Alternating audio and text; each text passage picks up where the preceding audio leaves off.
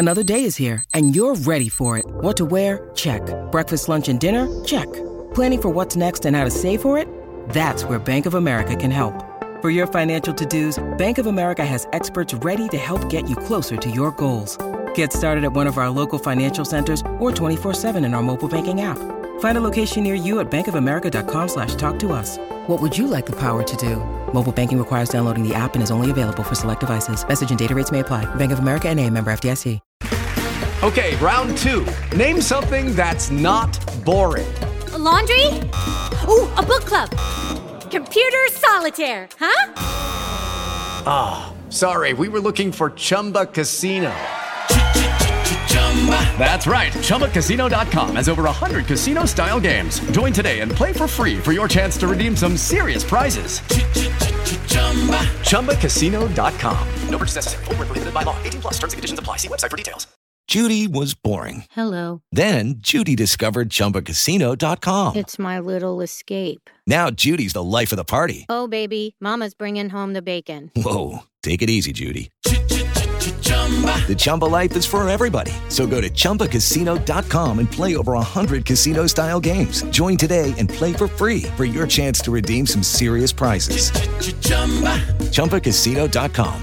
No purchase necessary. Void where prohibited by law. 18+. Terms and conditions apply. See website for details.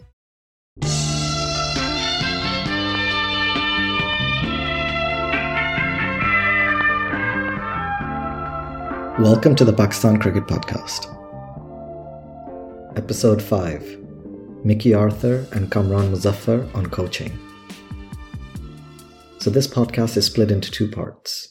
First, I had the pleasure of speaking to Mickey Arthur, the former Pakistan head coach, for a few minutes on Zoom at the end of a long media day for his current team, Derbyshire.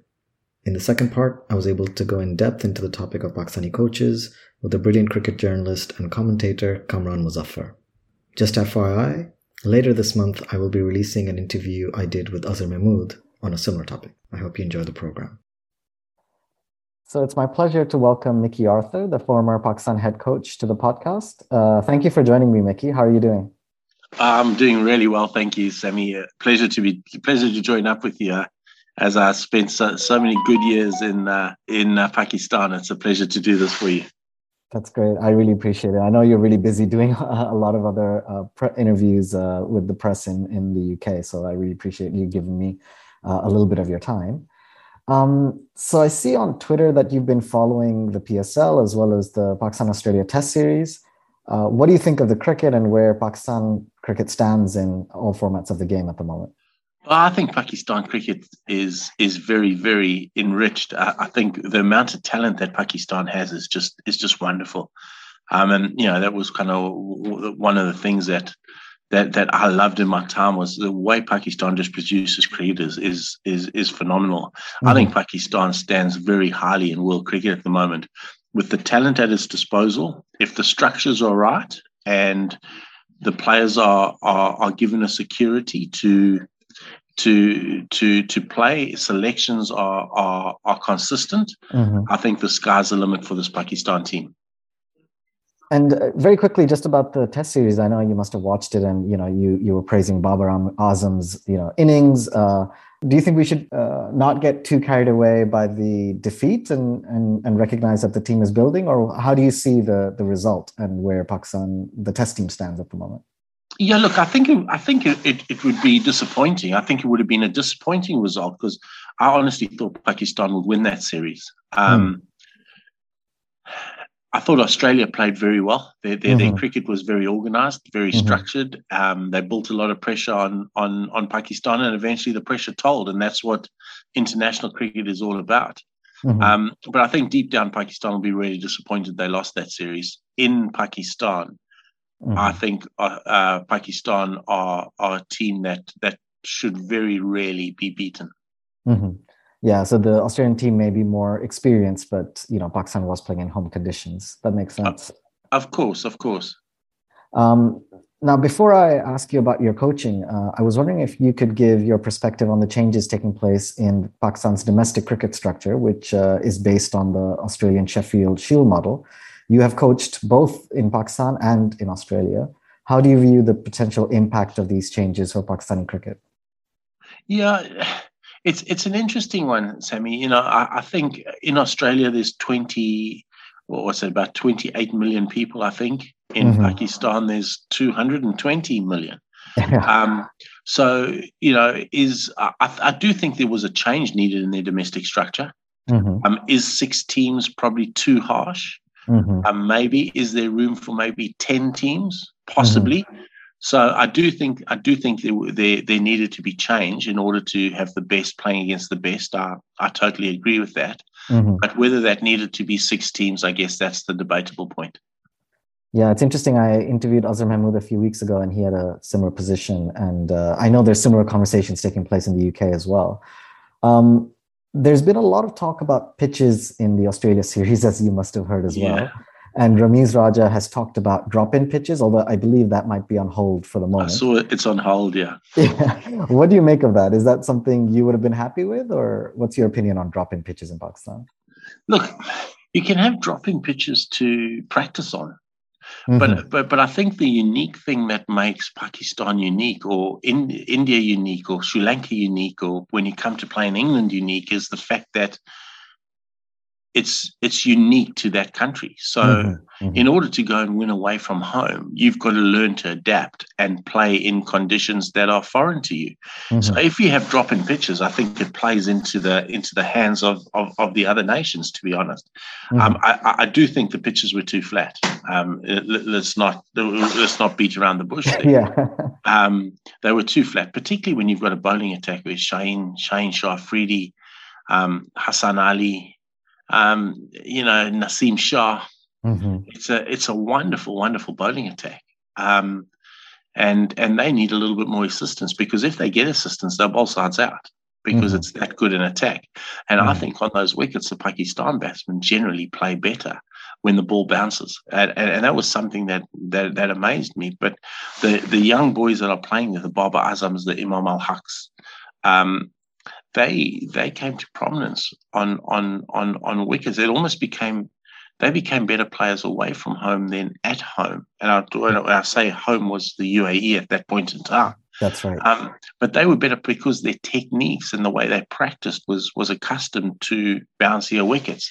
I think that their techniques and the way they set up is good enough to be able to counter wickets that bounce and with a little bit more pace. So I don't think Pakistan need to be scared of that in any way. I think they can play in all conditions, and I do think that the much vaunted Pakistan bowling attack just wasn't given enough ammunition to produce their way, if you like. And yeah, they produced better pitches in the South Africa series, and that produced incredible cricket. And Pakistan did quite well. And the pitches there will never be like in the UK or in South Africa or in Australia. But that's what makes Pakistan unique. You're always going to have wickets that turn towards the back end. But the game in the first innings is about the quick bowlers, and in the second innings has to be about the spin bowlers. And the spin bowlers will win it for you on days 4 and 5, which means you need to get enough runs on the board, trust your pace attack in innings 1, and then in innings 2, allow your spinners to win you the game. That's how Pakistan's going to win their cricket. And I think they deviated from that tactically. Yeah, and I hope they go back to the South Africa series pitches. Agree. I totally agree.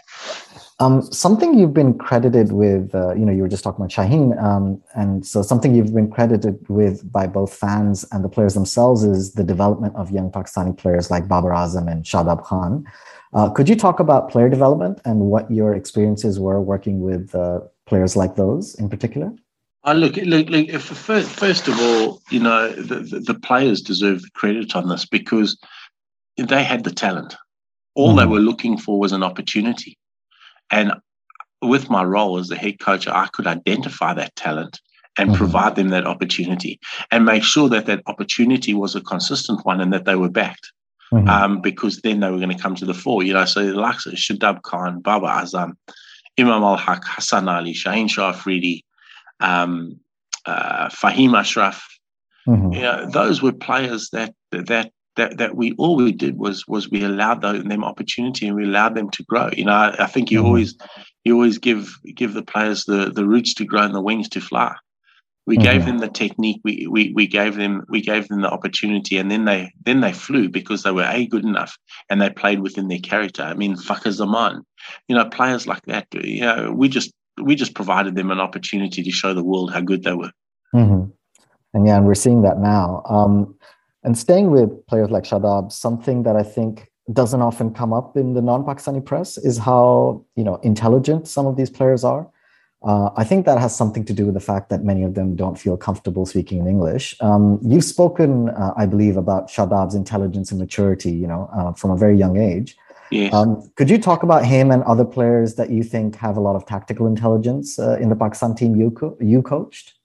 It was amazing. All those young players. We talk Babar, you talk Shadab, Imam to a point, Fakar to. All those guys had a really good cricket intuition. Mm-hmm. They understood the game. They knew the game. They knew what they wanted to. All I needed to do was put them on a path that allowed them to grow and understand what it takes to win in international cricket. Understand tactically where they needed to be. Understand, mentally and physically where they needed to be, and then they could grow into their roles. They are very, very cricket intelligent guys, and I hate the fact that sometimes that's taken for granted with them, because they're wonderful young men, absolutely phenomenal young men, and very, very good cricketers with excellent cricket brains to boot. Thank you. Yeah, that's important and great to hear. And you've worked with a few Pakistani coaches as well, obviously, and I'm guessing you must have engaged with some of them in domestic cricket as well, in your time as Pakistan coach. I've heard great things about Azhar Mahmood, who was your bowling coach and is now the bowling coach at Surrey, and Abdur Rahman, who is the head coach in KPK and assistant coach at the Multan Sultans. Who are some of the Pakistani coaches that impressed you and you worked with or engaged with? Look, I think Azam Mahmood was wonderful, because he was such a good link between the team and myself, both from a cultural point of view, but also from a language point of view and like a connotation point of view in terms of what I was meaning when I gave sort of tactical assessments and that. So he was really good in that regard. I think as is a wonderful coach, and I've been really happy to see him progress from, bowling coach at Multan Sultans to T10 work to assistant coach now at Surrey, but also head coach at Islamabad. So his development's been outstanding, and I take a little bit of pride in that, and then look, I didn't really work with Abdur Rahman because he was working provincially, but he needs to be doing. I mean, he's obviously doing something really right, because KPK win just about every competition in Pakistan. Yeah. Yes, they've got a very talented group of players in this, but he seems to be doing a really good job in getting them going in one direction. So I take my hat off to him. I'll tell you who I thought was a really good coach, and he's with the system at the moment, is Shahid Aslam. Okay. And often understated as a coach, very intelligent man, understands cricket, understands the ways of the world. And I really enjoyed bouncing a lot of things off Shahid Aslam, and I'm really happy that he's involved with the current setup, because he's a very grounded individual with a great work ethic, and it's good to see him get that opportunity. That's great. I'll watch out for him. And just very quickly on Azhar, could you see him become Pakistan head coach? Do you think he would make a good head coach in the future? Yeah, I think he would. I do. I think as has all the potential to be a head coach. It would be lovely to see Azhar become Pakistan head coach one day. It would really be good. It would make me a very happy man if that happened. Same here. Getting to Derbyshire, you have signed up Shan Masood for the county championship. What do you think about his qualities as an opener? And do you think he will benefit from playing county cricket? He'll definitely benefit from playing county cricket. And I signed Shan Masood because I knew the qualities that he possessed. I know the character inside out of Shan. I know that Shan brings a huge amount of value outside of his cricket ability. and that's kind of why I signed him. I think he's going to be wonderful for us. Yeah, I hope he does well there too. And Me too. I'm going to be back in the UK over the summer to see my parents, and I'll try and see if I can watch a game. Excellent. Where are you now, Sammy? I'm in the US in Indianapolis at the moment. Oh wow! Okay. I'm doing my PhD here, but my parents are based in the UK, so that's kind of my base. Okay, fantastic. I'll try and come watch. Some of your games. Come to Derby. Come and watch us. For sure. Never been, so I would love to. So we used to see Pakistan stars playing in county cricket in the 90s in particular, from what I remember growing up. But it seemed like that, fizzled out more recently. But I was scrolling through the overseas signings in county cricket, the ins and outs. And it seems like there's going to be a large number of Pakistani players who will be playing in England this coming season, in a variety of formats. Why do you think that is? What's different now? It's just quite simply they're wonderful cricketers. They're very desirable to have at counties now because of their ability. They're match winners. They're exciting players, and that's something that Pakistan always possessed in abundance. And look, I'm really excited. Hassan Ali's here. That's right. Mohammed Abbas is here. Yeah, we've got Shan Masood. Naseem Shah's gone to Gloucestershire. Harris Ralph is at Yorkshire. Shadab Khan's gone to Yorkshire for the vitality. There's just so many of those players around now, and Shaheen Shah, Middlesex, and that really just and Mohammed Rizwan, Sussex. Yeah, that's right. That really makes me happy. It really does, because these guys are just wonderful cricketers. You'll get to see them again as well. So I can't wait. We're already catching up on text message. Oh, excellent. The guys that are playing against Derbyshire, I've told everybody I know how to get them out. They better keep their front pad out the way. That's funny. I'll look out for the pictures of you all catching up during the games. I know you're really busy, so I'll try to make this quick, and I'm conscious of the time. So before I let you leave, how do you think Pakistan will do in the upcoming World Cup in Australia? Pakistan will always be there and thereabouts. Now I've got a very, very soft spot for Pakistan cricket. Yeah. I hope they go and win it. I really do. But they'll always be there and thereabouts. So they're a very, very good cricket team now. Great. And I hadn't put this in the initial draft, but I should have asked you. What are your expectations from the Derbyshire team this year? Look, I'm here. It's a project. It is a project, and that's why I kind of took this role. I'm just expecting continual improvement, and I know if we have continual improvement, if our players become better and better, we will get ourselves in positions where we will win cricket games. And if we win cricket games, we'll finish a lot higher than we did last year. And it's a young squad. The players are developing. We're not going to be world beaters overnight, but we're going to be a very competitive unit this year. And next year and the year after, we'll be a very, very good cricket team. Excellent. Well, good luck, and I might see you in Derby. Excellent. I look forward to that. You've definitely got to come and watch some cricket in Derby. For sure. Thanks, Mickey. All right, Samir. Thank you. Take care. Where in the UK are you? My parents live in Peterborough, in Cambridgeshire, but oftentimes I'm in London because of a lot of friends there, and I used to work and study there. Of course. So I'll definitely be around that area, but I would love to come to Derby. Yeah, come on. You got to come and watch us. Come and watch us win some games. For sure. All right, Thanks, Samir. You take care. Absolute pleasure. Bye. Bye-bye.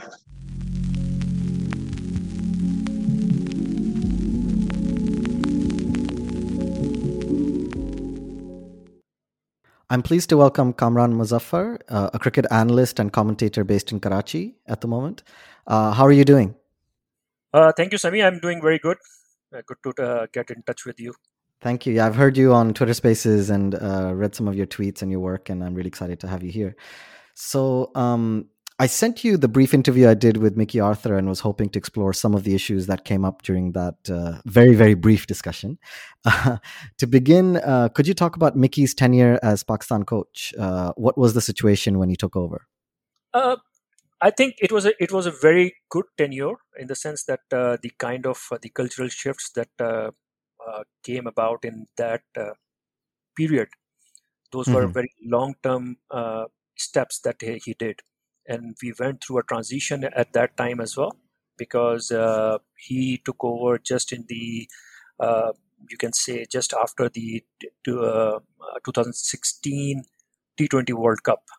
And Mm-hmm. just before that, 2015 World Cup had finished when Misbah had taken a retirement from one-day cricket. And then after 2016, Shahid Afridi took the retirement. And then Mm-hmm. Mickey Arthur came in. And at that time, when he took over, the general feeling or narrative was that Pakistan does not have talent anymore. And we used to hear a lot of things that it's just a delusion that there's a lot of talent coming up, but it's not. And it's the one thing that both Misbah and Shahid Afridi said at the end of the ODI World Cup and T20 World Cup respectively. But then Mm-hmm. Mickey took over, and if we fast forward in a sense, if we go to 2017 Champions Trophy and look at that side and the performers in that tournament and the captain, it was just the beginning of a new breed of cricketers from Pakistan. Mm-hmm.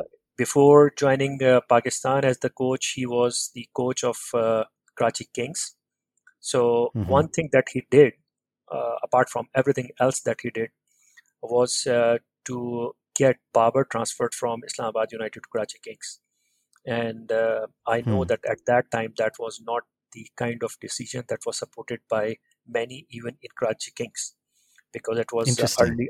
it was early days of Babar Azam, and even in the first season in Islamabad United, under at that time it was Dean Jones and Wasim Akram over there, and Babar played only 2 games and scored 15 runs, so he was not Mm-hmm. considered as a T20 player.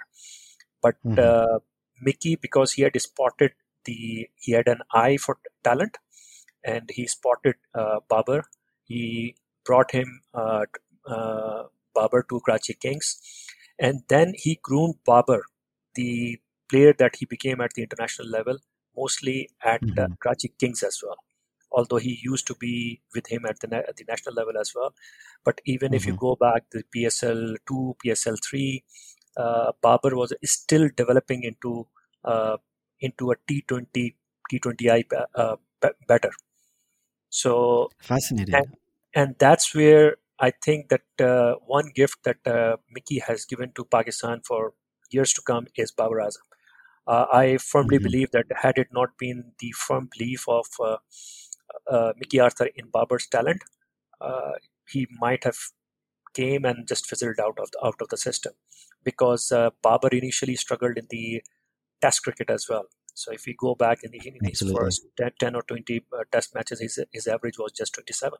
It's just that the 2018 South Africa series, when he played that famous innings where he scored boundaries after boundaries against Yellowstone, that's when Babar finally announced himself in the Test cricket. Before that, he was struggling, but there was one man who had all Mm-hmm. the confidence and trust that Babar is a three format player. That was Mickey Arthur. Mm-hmm. So, and again, the kind of players that Mickey produced in his tenure.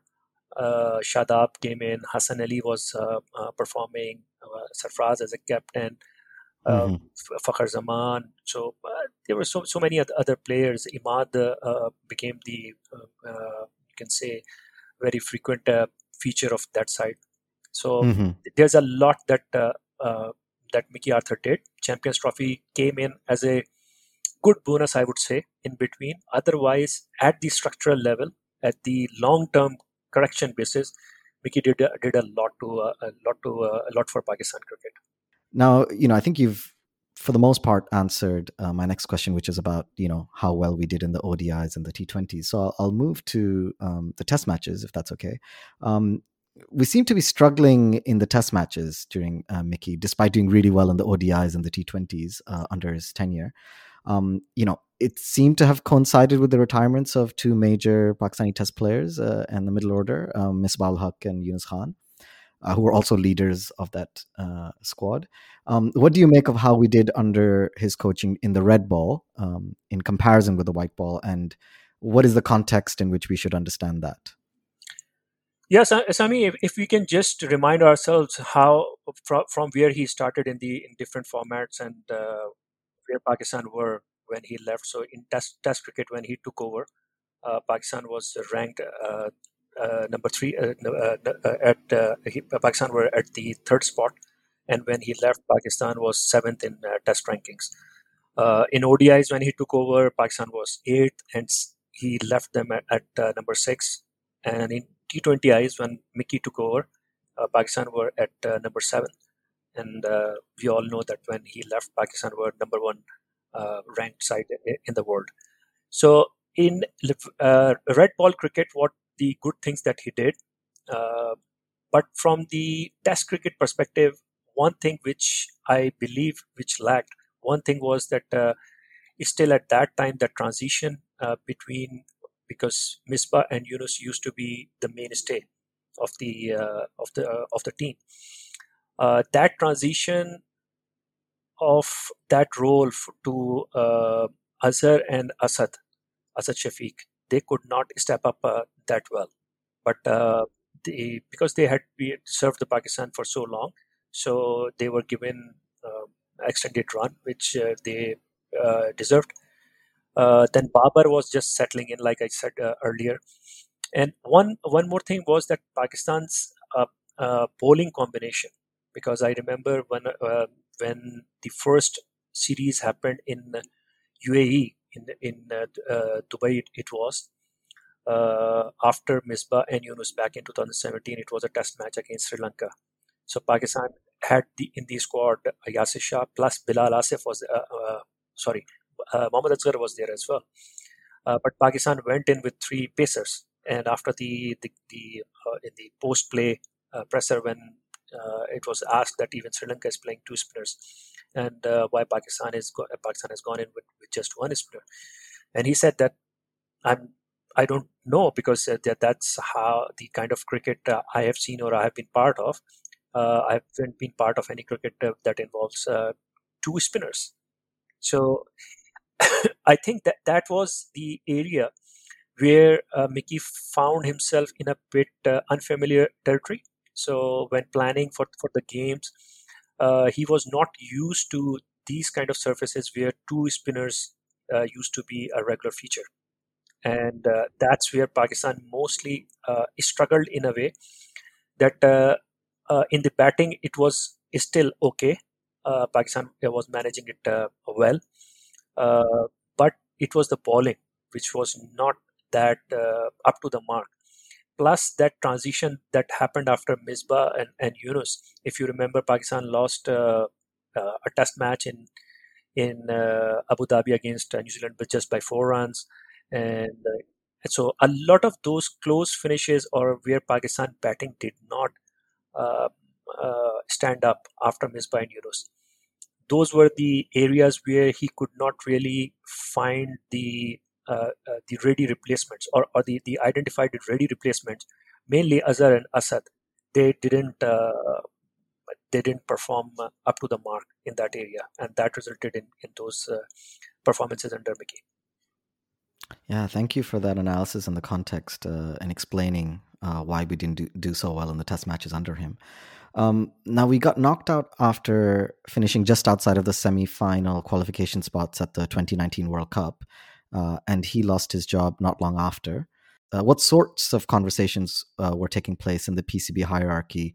Well, that's the unfortunate part of how cricket is run in Pakistan or in PCB. And what happened with Mickey was, I don't know, I don't find the right word for that, but it was not good what happened with him.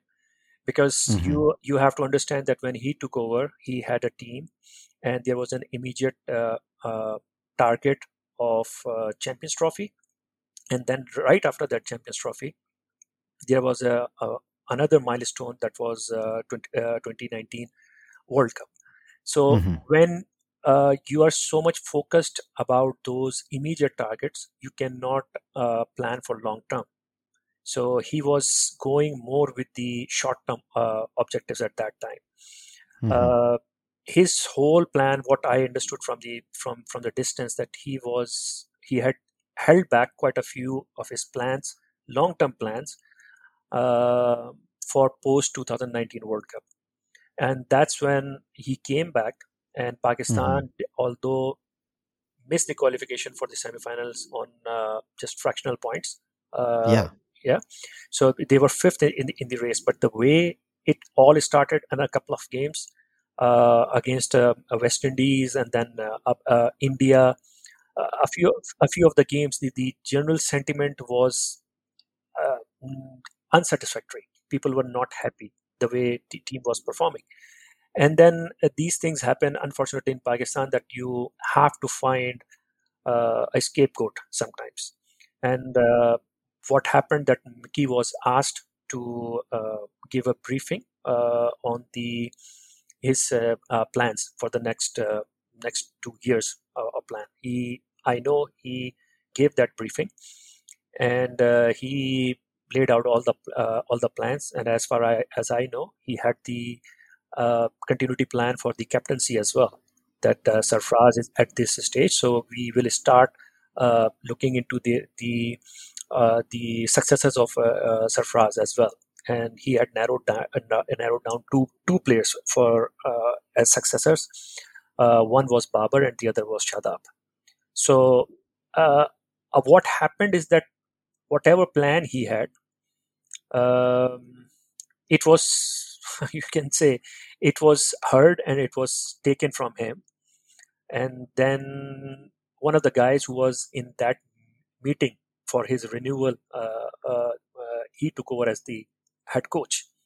And the same template. So I'm being a bit, I don't know, a bit blunt here, but that I see as a conflict of interest. And that template was, or that plan was executed in a rush, in a haste, that started from removal of Sarfraz as the captain, without preparing the backup or the next captains, without grooming them. And then we had to go through kind of a dip, because when you pick up a player who has not done enough of captaincy at the domestic level or the lower levels of cricket, and then when you ask them to experiment or experience at the top level, it comes at a cost, and that comes at a cost of results as well. So all that happened. Then Wahab and Amir, they took retirements from Test cricket as well, and we were literally exposed. So if you remember that Australia series, Musa Khan and Musa Khan, Naseem, and all those guys, even Shaheen was not a part of it. So it just put Pakistan in such a deep state or deep hole, because we tried to shake up quite a lot of things, and that happens when you do not allow the original thinker to execute the plans. So this is what happened with Mickey, and for that reason I hold Mickey Arthur in high regards for being so professional about it, and I haven't heard him talking anything bad about Pakistan cricket, Pakistan cricketers, or even PCB. But the way he was treated, it was not nice at all. It's so true. And I think my impressions of how Pakistan did during the World Cup are similar to yours. I was listening to all the discontent with how Pakistan was playing, and it was understandable at the beginning when the way we lost to West Indies, but the way we finished that qualification leg was incredible. I think we lost out on run rate, and that was because of that early game, I think, against West Indies. And I might be wrong, but I think we also had a rained out game against Sri Lanka, and I think if we probably would have won that. But the main impact happened in that West Indies game. Pakistan, the first match, the first one, and you can say the only mistake that Pakistan did, it was the first game, and they knew right from the beginning for the next 8 games or next 9 games, they had to make up for that loss, that heavy defeat, which Pakistan did not. They did not look to catch up on that, and after the India loss, they just thought to just go for the win, and Not not to the think run about rate. the run rate at all. Like in the New Zealand game, it was too close. Pakistan could have finished a bit earlier. Afghanistan game, that went till the last over. Those were the games where Pakistan That's could right. have made up for that net run rate thing. So even if it was a lesser gap, Pakistan could have used the Bangladesh game as well for that reason. That's true. Even South Africa game, I believe Pakistan gave away at least 7 chances. Pakistan eventually won at Lords. I was there, but at least 7 chances. And Pakistan could have bowled South Africa out for 150, but they went around 100, 220 to 70 runs. I might be not mentioning the numbers correctly, but that was those were the pockets that where Pakistan could have made up for that big loss, that where Pakistan did not really attack, and that's why they ended up losing on fractional points. Mm-hmm. And just one follow-up question from your answer about the discussions around succession to Mickey Arthur, or the sort of discussion surrounding Mickey Arthur's future at the PCB before they decided not to retain him. You said Misbah was part of those discussions. Could you talk about who was in those meetings and what was the nature of this panel, I guess? It was a 3-member team. If 3-member committee, if I remember correctly, I will have to look at who were the other members. But it was basically Mickey Arthur's contract was up for renewal after the World Cup. So that discussion, basically, that was a review. You can say appraisal or whatsoever, the renewal discussion that happened, and PCB appointed those gentlemen to listen to Mickey and evaluate what are his plans and all. So eventually they decided that no, we should not continue with Mickey Arthur. So this is what happened. And who made the decision to then hire Misbah, who was part of that panel? Whose decision was that, and what was the logic behind that? That was the decision was then CEO Wasim Khan, because partially they eventually they said that that they tried to approach international coaches as well, and since nobody showed any interest, that's why they had to go some local name or local coach. Quite interestingly, when you deal with someone with the stature of Mickey Arthur that way, what do you expect? How many people would be confident about investing your future with them without knowing that what happened to Mickey? Because it's a very small circle. People talk, and people get to know. It's a very small community, and Mickey Arthur is not someone who is one team or one country specific person. He has been to all over the world. He has contacts and everyone. People can understand. People can ask him, even though he may not badmouth Pakistan cricket, but people can understand what happened. And then one of the funny things that happened, that they for the sake of checking a point in the checklist, they called Courtney Walsh as well, if he's interested for the role. But that call was made at 2 a.m, his local time. So obviously, so you can understand how these things were happened at that time. And Misbah was not only made a coach, he was made the chief selector as well. A new setup was created.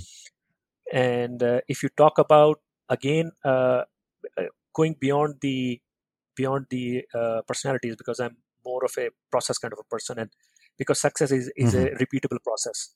You can win on a fluke any day, but if you want to be successful with some consistency, you have to have a process or repeatable process behind that. But the one thing which happened with Misbah was that once he retired, he never coached any team at any level.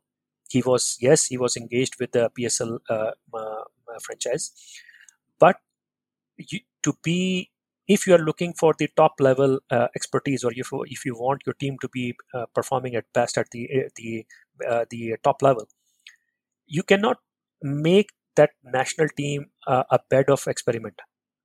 You need to have people who have experience, be it players, be it coaching staff, be it support staff, be it analysts. You cannot afford, you can allow, but you cannot afford to have to let people experiment at the national level. You cannot afford it. Would the logic be that Waqar was the, he had been head coach of Pakistan before, so was the logic that Waqar will be the experienced assistant to the young, inexperienced head coach? Let me put it that way. Waqar Yunus is the biggest rock star or superstar I have seen in cricket, because I'm from that age, and I'm a big fan of Waqar Yunus, the bowler, the cricketer. Same. But as far as his coaching stint or coaching career goes, not really a fan, not at all. Again, for the same reason, that you cannot do that you just get associated with the national team whenever opportunity comes. And why did Waqar left the coaching job back in 2016? So exactly, there were reasons. And when he left, what did he do between 2016 and 2019? Did he do any coaching? Mostly commentary, job? Right? Exactly. So basically, what it said that whatever was left in 2016, you come back in 2019 and resume your job. What was the difference? Again, going without, it's not against Misbah, it's not against Waqar Yunus, but that's not how you should be doing, or you should be running these processes. So that was a thing, and I think the appointment of both Misbah and Waqar was not the right one. Azhar Mahmood was the assistant coach, the bowling coach for Mickey. I was a bit surprised that they didn't keep him. At least there would be some continuity, even if you got rid of Mickey. And I guess my second question is, do you think that Misbah, the job came too soon, in the sense that maybe in 5 to 10 years time with experience, because he's, yeah. And what do you think about Azhar? Too soon. Azhar is a very, very, very competent coach. So because when we are talking about coaches, we have to understand that playing the game and coaching players are two completely different jobs. And at times, coaching requires more patience and more eloquence and more competence with your narration or understanding. Because sometimes you can be the best in the world, but you may not be that good a explainer, or you may not be able to explain it or transfer that art to people. And that's why in coaching field, you don't find many great former players who have become good coaches. So, and who can be a better name than Javed Medad, the best brain in Pakistan? So why did he? The whole world, you go any part of the world, the legends of his time, the best in the best, be it Viv Richards, be it Sunil Gavaskar, be it Ian Chappell, anyone, you name it, and they would say one thing, that guy was extraordinary cricketing mind. But why he could not succeed in the coaching job? Because it's a different job. So coming to Azhar, what is good about Azhar, that he's a very good student of the game. I have had quite a bit of, you can say, I've been lucky to have multiple discussions with him about the game and everything. So some guys can perform, but they don't understand the science or the mechanics of how it is happening. So probably one of the guys who understand pace bowling the best in Pakistan is Azhar Mahmood. Whether he was the best bowler or not, that's a different thing. But he understands. I think his understanding is top of the line. It's at the international level, and that's why he has been. And that is the reason.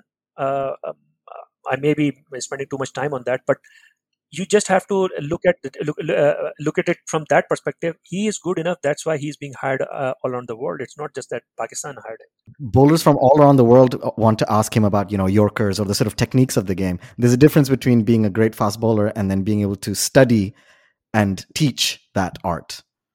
Definitely, and he is one of those guys who can tell you how to bowl any ball in the world. He can teach, and according to the strength and weaknesses or body types or the bowling run-ups of different bowlers. So if I put it that way, as much as I've come across, the best bowling mind or bowling coach I'm talking about the Pakistani players or Pakistani personalities I'm talking about. Azhar Mahmood is the best, and when it comes to spin bowling, it's Saqlain Mushtaq. These guys understand pace and spin bowling like PhD doctors. Yeah, like mechanics of it. And that's interesting because that was going to be my next question. And I just want to say that I interviewed Azhar very briefly, again, similar length, about coaching as well, which I'm going to release maybe later this month. And so I'm glad you talked about Azhar. I couldn't resist asking you about him. Getting to Saqlain, there's been some criticism, and I think, I was on Twitter Spaces listening to you answering some of those questions, some of those criticisms from fans saying that, what is Saqlain doing? Is he imparting any knowledge? Criticism of his press conferences. Do you think his coaching ability is coming through to the public, or do you think that we are misunderstanding his knowledge and intelligence and ability to teach? Okay, let me approach your question from a different angle. So we have to understand that look, coaching is more about people management, conversation, communication, rather than performing yourself. And that's one thing where a lot of big names of our past legends, they have struggled to do that because they just could not stay away from the limelight. They could not fathom that they are no more the center of attraction. It's the right, or it's the space of other players who are playing in. So Saqlain, I would say, and as much interaction I have had with Saqlain and the discussions I have had with him, I can say that he's one of the few people I've seen in this circle who is very assured and very secured of his own space. So he doesn't he's not that kind of a guy who would feel bad that if his name is not taken or if the camera is not panned on him. He's very assured. His professionalism in that sense is very professional. He has a job. His job is to facilitate the players, not to steal the limelight or do the antics on the camera.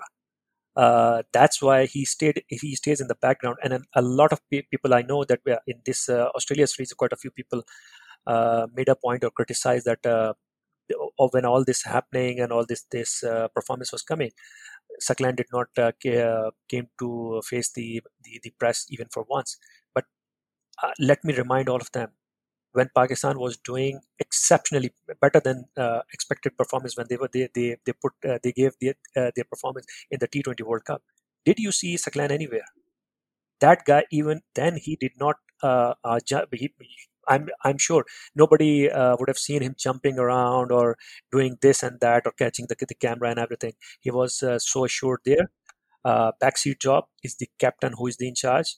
And his job is to facilitate the guys and make them comfortable and provide an environment where they can give their best. And he is one of the best motivators and best explainer of the game. He's a very, very intelligent and shrewd mind, and he articulates pretty well. So if you ask me, I think in the current team, I can't think of anyone who would not be happy with the way Saqlain is managing this team. And the kind of stuff that you see on the screens now, where players look relaxed, it's likely to Saqlain. And what changed in that T20 World Cup? It was the same team. How come Shadab started delivering? How come Haris Rauf brought his A game? And how come all those other players? Because they were relaxed. There was no pressure, no spoon feeding or forced feeding from the management. It was more like, okay, you are the best. That's why you are here. This is what we think that you should be doing. But you are the expert, and you have to do it.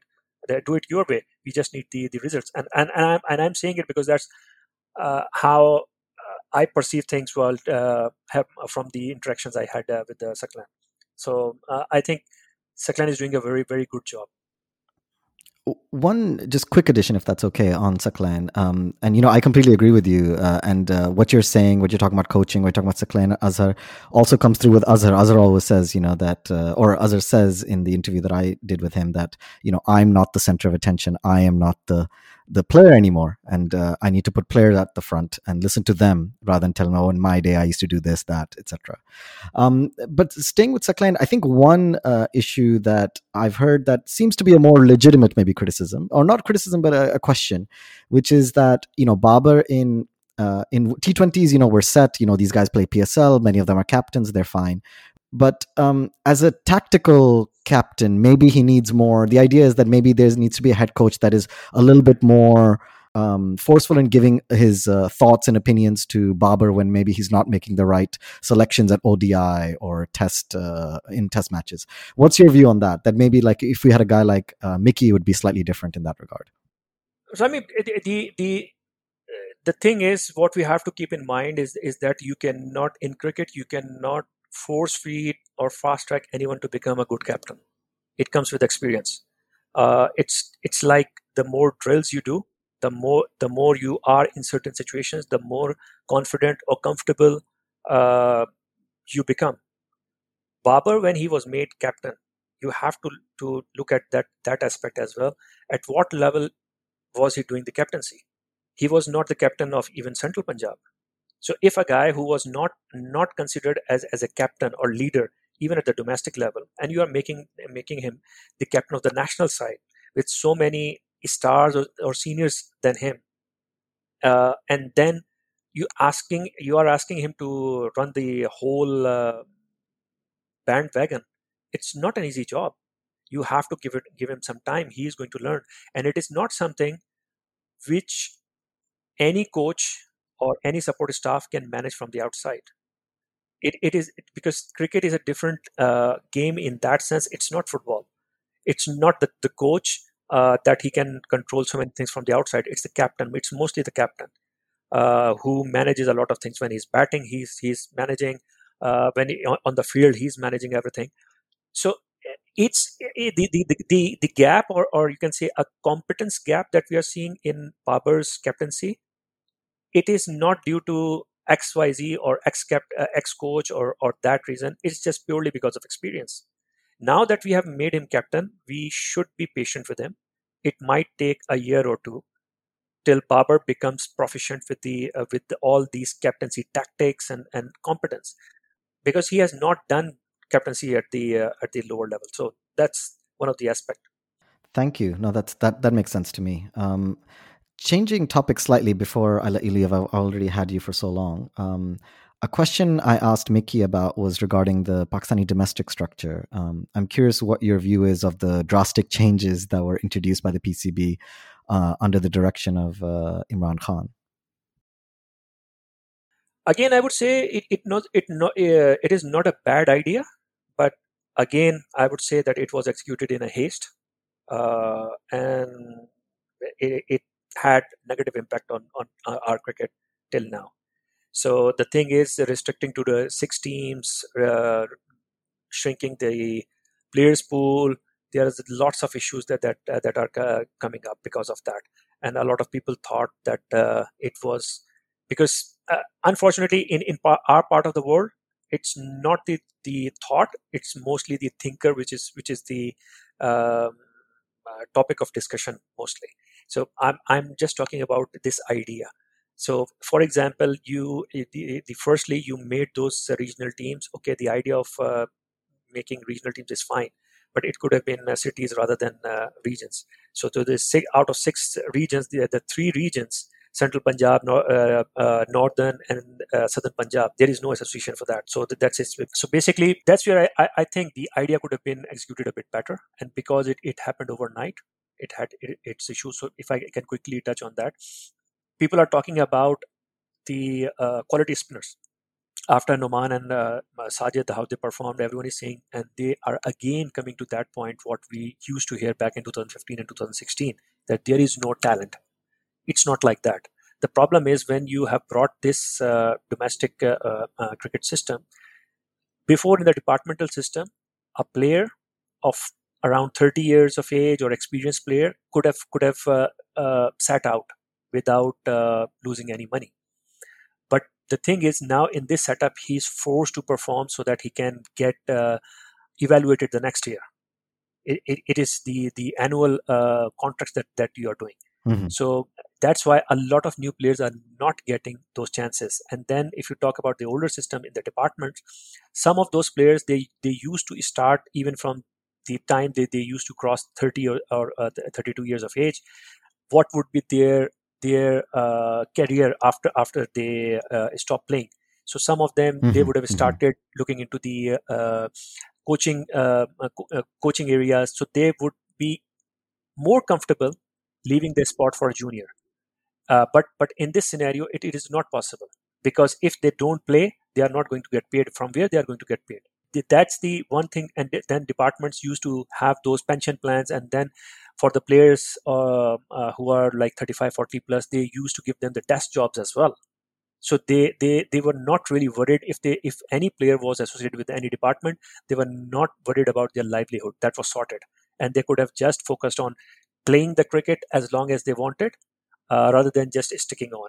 So now, if you talk about spinners, there is Abrar Ahmed in the system who is not getting chances. There are Faisal Akram, there are Qasim Akram, there are other guys there are so many guys, upcoming guys. Umar Khan, we all saw him. Why these guys are not coming up? Because there are so limited spaces, and then the competition is there, and then the seniors are sticking on to those places. Apart from Northern, I would say under Wasim and Masroor, no team has really experimented or given chances to the young talent. In patches, yes, Central Punjab and KPK has done that, but apart from that, especially Sindh is very, very conservative about that. They are playing mostly the you can say the veteran team, if I put it that way. So that's what one problem or one issue with this domestic structure. So it's not bringing out that quality. In fact, it is becoming a bit of a blocker for that. Great. Thank you so much, Kamran bhai. I really appreciate it. Your answers have been so detailed and so enlightening. I thought I knew a few things about these subjects, but I still learned a lot. So I really appreciate it. I know there's a lot happening in Pakistan right now. So thank you for giving me so much of your time, Kamran bhai. No, thanks a lot, Sami, for having me on your podcast, and all the best for your episode as well. And lovely time. I hope I made sense and I added value to your podcast. No, absolutely. That was absolutely great. This is better than I expected. And I expected a great interview. So thank you, Kamran bhai. Take care. Thank you. Goodbye.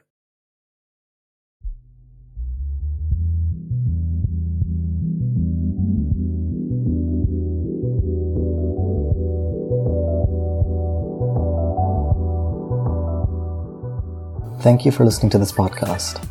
Before I finish, I just want to say thank you to Dekobe for letting me use his music. You can donate to my Patreon page if you would like to help me in continuing to do these podcasts. Links with information about the guests, the music, and the Patreon page can be found in the podcast description. Thank you. Sports Social Podcast Network. Hello, it is Ryan, and I was on a flight the other day playing one of my favorite social spin slot games on ChumbaCasino.com. I looked over at the person sitting next to me, and you know what they were doing? They were also playing Chumba Casino. Coincidence? I think not. Everybody's loving having fun with it. Chumba Casino is home to hundreds of casino-style games that you can play for free anytime, anywhere, even at 30,000 feet. So sign up now at ChumbaCasino.com to claim your free welcome bonus. That's ChumbaCasino.com and live the Chumba life. No purchase necessary. VGW. Void where prohibited by law. See terms and conditions. 18+.